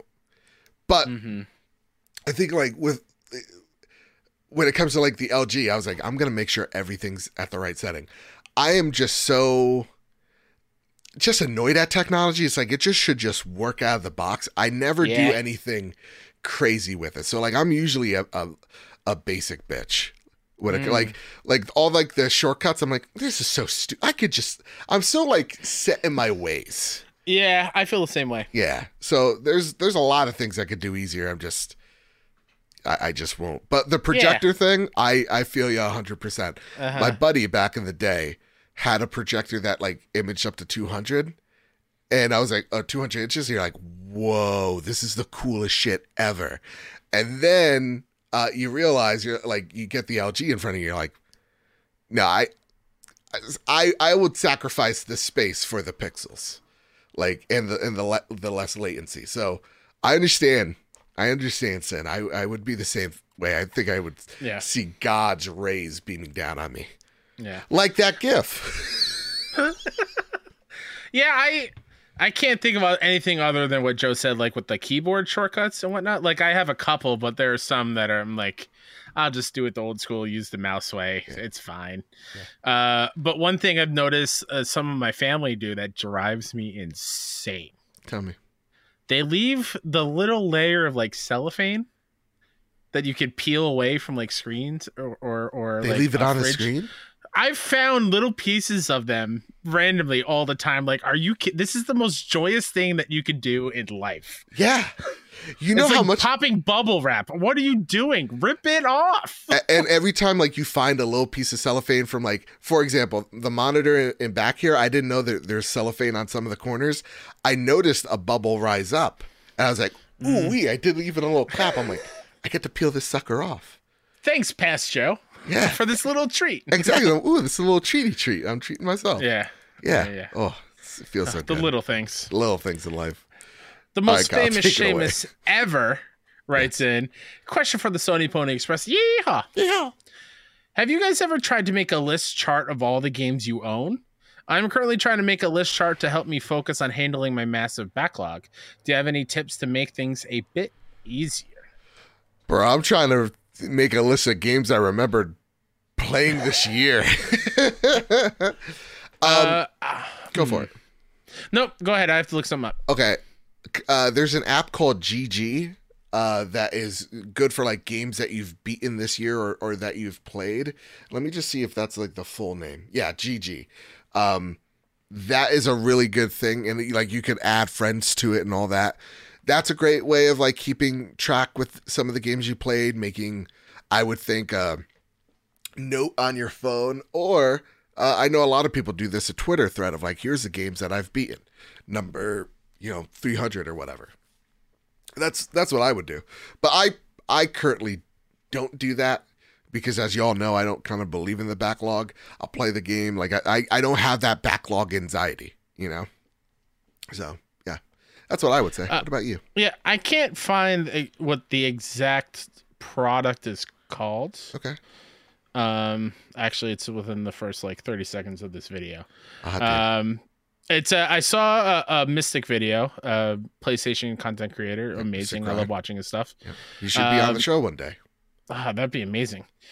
He was like cataloging how much value his collection is worth, and he was using a specific app that scans it and gives you all the information and latest selling price and all that stuff.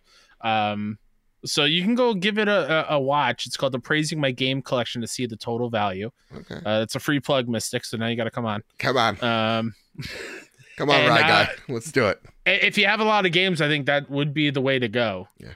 To kind of keep track of it. But yeah, I also use GG when I remember to lag them in. That's the only problem. Yeah. It's when I remember to do it. Oof. All right, last question here, Kyle. The last one. Question. M9 Prime. With the fall release schedule feeling very packed, Spider-Man 2, Starfield, Mario Wonder, Alan Wake 2, Baldur's Gate 3 PS5, and many more, Do you think some of these delays were just done to give the game some breathing room away from the holiday schedule? Also, what games are you looking forward to playing most this fall? Which games do you think you'll have to drop if time is scarce? Well, let me tell y'all, make sure you listen to last week's episode where we talk about our most anticipated games for the second half of 2023. But I mean, of course, it's Spider-Man. And the one I'm probably be dropping is Metal Gear Solid. So kind of spoil that for all y'all. Out of all the ones that you mentioned, M9 Prime, it would go Spider-Man, then Alan Wake, and Baldur's Gate will just be the companion to both of those. I feel like I'm going to be playing that game all year. Kyle, I do think there's a slight suspicion that you're going to see some of these games that were supposed to be in October be pushed to November and maybe even January. If I wouldn't be surprised if one of these games slips. Yeah. All right, Kyle, that's been it. That's been the Trophy Room this week. Kyle, before we go, is there anything you'd like to spotlight before we get on out of here? Yeah, thanks for listening. It felt like I rambled a little too much today, but that's fine. Mr. K-Step everywhere. I know, Joe. It's fine. I'm tired. Great. Thank you. Mr. K-Step everywhere. Go follow 61indie on all the socials at youtube.com/61indie. That's where the next showcase will be, which is August 31st. We got the footage back today. I saw a couple stills. Oh boy, it looks great. And we got another little special thing that's going live, I think even sooner. I know, TCs. So follow 61indie and all that fun stuff for all the indie gaming stuff. And you can find me over at Mr. Badbit on Twitter. You can find me over at Mr._Badbit on Threads, where sometimes I remember to post there. And you can find the show over at PS Trophy Room on Twitter and Threads, as well as you can catch this show, The Trophy Room, a PlayStation podcast on Apple Podcasts, Spotify, Google Play, wherever you get your podcast service of choice, or what the video watchers are watching here right now. You can join us live each and every Wednesday night at 8 p.m. Eastern Standard Time over on youtube.com/@PS Trophy Room. So, with all that said, and with all that out of the way, everybody, keep your wits about you, keep hunting, and keep playing PlayStation. See you guys. Bye, I love you.